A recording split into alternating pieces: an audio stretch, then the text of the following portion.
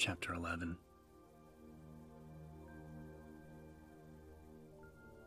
Sherry had been hiding for a long time in the police station for what must have been 3 or 4 days, and hadn't seen her mother yet, not once, not even when there'd still been a lot of people left. She'd found Mrs. Addison right after she'd gotten there, one of the teachers from school, but Mrs. Addison had died. A zombie had eaten her. And not long after that, Sherry had found a ventilation shaft that ran over most of the whole building and had decided that hiding was safer than staying with the grown-ups, because the adults kept dying, and because there was a monster in the station that was even worse than the zombies or the inside-out men, and she was pretty sure that the monster was looking for her. That was probably stupid. She didn't think that monsters picked out just one person to go for, but then again, she'd never thought that monsters were real either. So Sherry had stayed hidden. There weren't any dead people there, and the only way to get in, besides the ventilation shaft behind the suits of armor, was to go down a long hall guarded by a giant tiger. The tiger was stuffed, but it was still scary, and Sherry thought that maybe the tiger would scare away the monster. Part of her knew that that was dumb, but it made her feel better anyway. Since the zombies had taken over everything in the police station, she'd spent a lot of time sleeping. When she was asleep, she didn't have to think about what might have happened to her parents, or worry about what was going to happen to her. The air shaft was pretty warm, and she had plenty to eat from the candy machines downstairs, but she was scared. And even worse than being scared was being lonely, so mostly she just slept. She'd been asleep, warm and curled up behind the nights when she'd been awakened by a tremendous crash somewhere outside. She was sure that it was the monster. She'd only caught a glimpse of it once before, of the giant's broad and terrible back through a steel grate, but she'd heard it screaming and howling through the building many times since then. She knew that it was terrible and violent and hungry. Sometimes it disappeared for hours at a time, letting her hope that it had given up, but it always came back. And no matter where Sherry was, it always seemed to appear somewhere close by. And she'd huddled in her hiding place, ready to dart back into the shaft if the sound came any closer.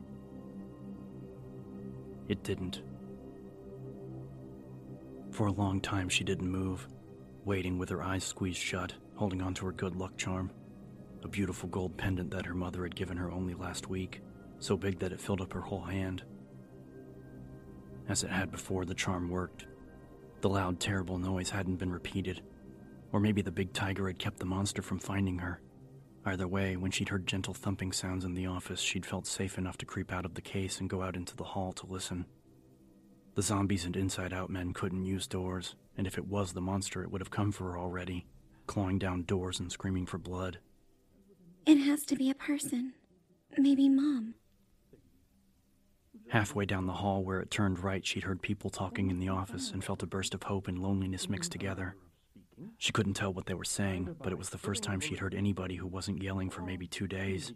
And if there were people talking, maybe it was because help had finally come to Raccoon. The army, or the government, or the Marines? Maybe all of them. Excited, she hurried down the hall and was next to the big snarling tiger right by the door when her excitement faltered. The voices had stopped. Sherry stood very still, suddenly anxious. If people had come to Raccoon to help, wouldn't she have heard the planes and trucks? Wouldn't there be shooting and bombs and men with loudspeakers telling everybody to come out? Maybe those voices aren't army people at all. Maybe those voices are bad people. Crazy. Like that one man. Not long after Sherry had gone into hiding, she'd seen a terrible thing through a grating that led into a locker room. A tall man with red hair had been in the room, talking to himself and rocking back and forth in a chair.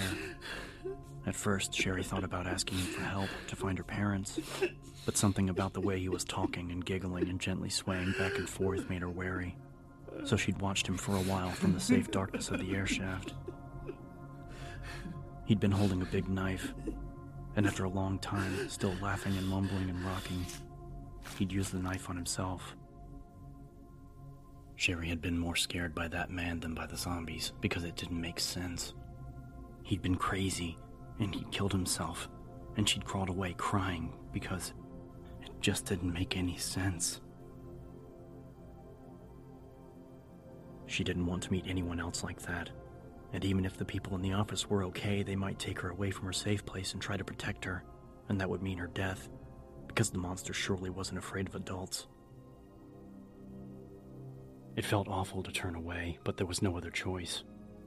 Sherry started back for the armor room and froze as the floor shifted underfoot. The sound of the creaking board seemed incredibly loud, and she held her breath, clutching her pendant and praying that the door wouldn't come flying open behind her, that some crazy wouldn't charge in and get her. She didn't hear anything, but felt sure that the pounding of her heart would give her away. It was so loud.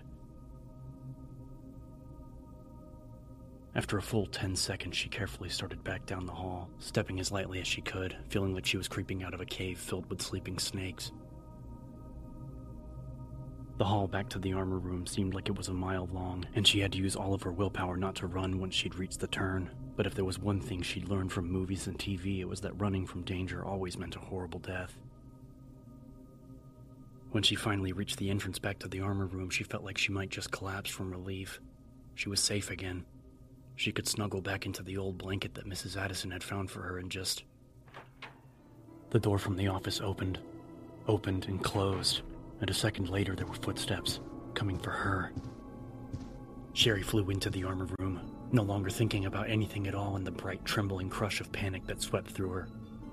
She sprinted past the 3 knights, forgetting her safe place because all she knew was that she had to get away, get as far away as possible. There was a dark, tiny chamber past the glass case in the middle of the room, and darkness was what she needed, a shadow to disappear into. And she could hear the running footsteps somewhere behind her, pounding over wood as she hurtled into the dark room and into the farthest corner. Sherry crouched down between the dusty brick of the room's fireplace and the padded chair beside it and tried to make herself as small as possible, hugging her knees and hiding her face. Please, please, please don't come in. Don't see me. I'm not here. The running footsteps had come into the armor room and were slow now, hesitant, moving around the big glass case in the middle. Sherry thought of her safe place, the mouth of the ventilation shaft that could have taken her away, and struggled to hold back hot tears of self-condemnation. The fireplace room had no escape. She was trapped. Each hollow thumping step brought the stranger closer to the dark room in which Sherry hid. She scrunched herself tighter, making promises that she would do anything at all if the stranger would go away. Suddenly the room flashed into blinding brightness, the soft click of the light switch lost beneath Sherry's terrified cry. She pushed away from her corner and ran, screaming and unseeing, hoping to get past the stranger and back to the air shaft. And a warm hand grabbed her arm, tight, keeping her from going one more step. She screamed again, jerking as hard as she could, but the stranger was strong. Wait! It was a lady, the voice almost as frantic as Sherry's hammering heart. Let me go! Sherry wailed, but the lady was still holding on, even pulling her closer. Easy, easy. I'm not a zombie. Take it easy. It's okay. The woman's voice had turned soothing, the words crooned gently, the hand on Sherry's wrist warm and strong. The sweet musical voice repeated the gentle words again and again. Easy, it's okay. I'm not going to hurt you. You're safe now. Sherry finally looked at the lady and saw how pretty she was, how her eyes were soft with concern and sympathy. And just like that, Sherry stopped trying to get away and felt the hot tears trickle down her face. Tears that she'd been holding back ever since she'd seen the red-haired man commit suicide. She instinctively hugged the young, pretty stranger, and the lady hugged her back, her slender arms tight across Sherry's trembling shoulders. Sherry cried for a couple of minutes, letting the woman stroke her hair and whisper soothing words to her. And at last she felt like the worst was over. As much as she wanted to crawl into the lady's arms and forget all of her fears, to believe that she was safe, she knew better. And besides, she wasn't a baby anymore. She'd turned 12 last month. With an effort, Sherry stepped away from the woman and wiped her eyes, looking up into her pretty face. The woman wasn't that old, maybe only 20 or so, and was dressed really cool. Boots and cut-off pink denim shorts and a matching vest with no sleeves. She wore her shiny brown hair in a ponytail, and when she smiled, she looked like a movie star. The woman crouched down right in front of her, still smiling gently. My name's Claire. What's yours?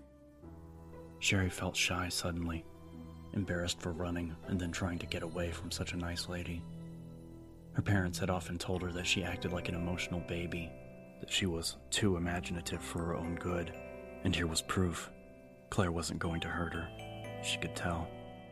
Sherry Birkin, she said, and smiled at Claire, hoping that Claire wasn't mad at her. She didn't look mad. In fact, she looked pleased with Sherry's answer. Do you know where your parents are? Claire asked in the same sweet tone. They work at the Umbrella Chemical Plant, just outside of town. Sherry said. Chemical plant? Then what are you doing here? My mom called and told me to go to the police station. She said it was too dangerous to stay at home. Claire nodded. From the look of things, she was probably right, but it's dangerous here as well. Claire frowned thoughtfully, then smiled again. You'd better come with me. Sherry felt a cold knot tighten in her stomach and shook her head, wondering how to explain to Claire that it wasn't a good idea, that it was a very bad idea. She wanted more than anything not to be alone anymore, but it just wasn't safe. If I go with her and the monster finds us... Claire would be killed, and although Claire was thin, Sherry was pretty sure that she wouldn't be able to fit into the ventilation shaft. There's something out there, she said finally. I saw it. It's bigger than the zombies, and it's coming after me. Claire shook her head, opening her mouth to say something, probably to try to talk her into changing her mind. When a terrible, ferocious sound filled the room, echoing in violent waves from somewhere in the building, somewhere close. Sherry felt her blood turn to ice. Claire's eyes went wide, her skin paling. What was that? Sherry backed away, breathless, in her mind already running for the safe place behind the 3 suits of armor. That's what I was telling you about! She gasped out, and before Claire could stop her, she turned and ran. Sherry! Sherry ignored the shouted plea, sprinting past the glass exhibit case for the safety of the air shaft. She leapt nimbly over the knight's pedestal and dropped to her hands and knees, ducking her head and scrambling into the ancient stone hole set into the base of the wall. Her only chance, Claire's only chance, was for Sherry to get as far away from her as possible. Maybe they would find each other again when the monster had gone. As Sherry crawled quickly through the tight and winding darkness, she hoped it wasn't already too late.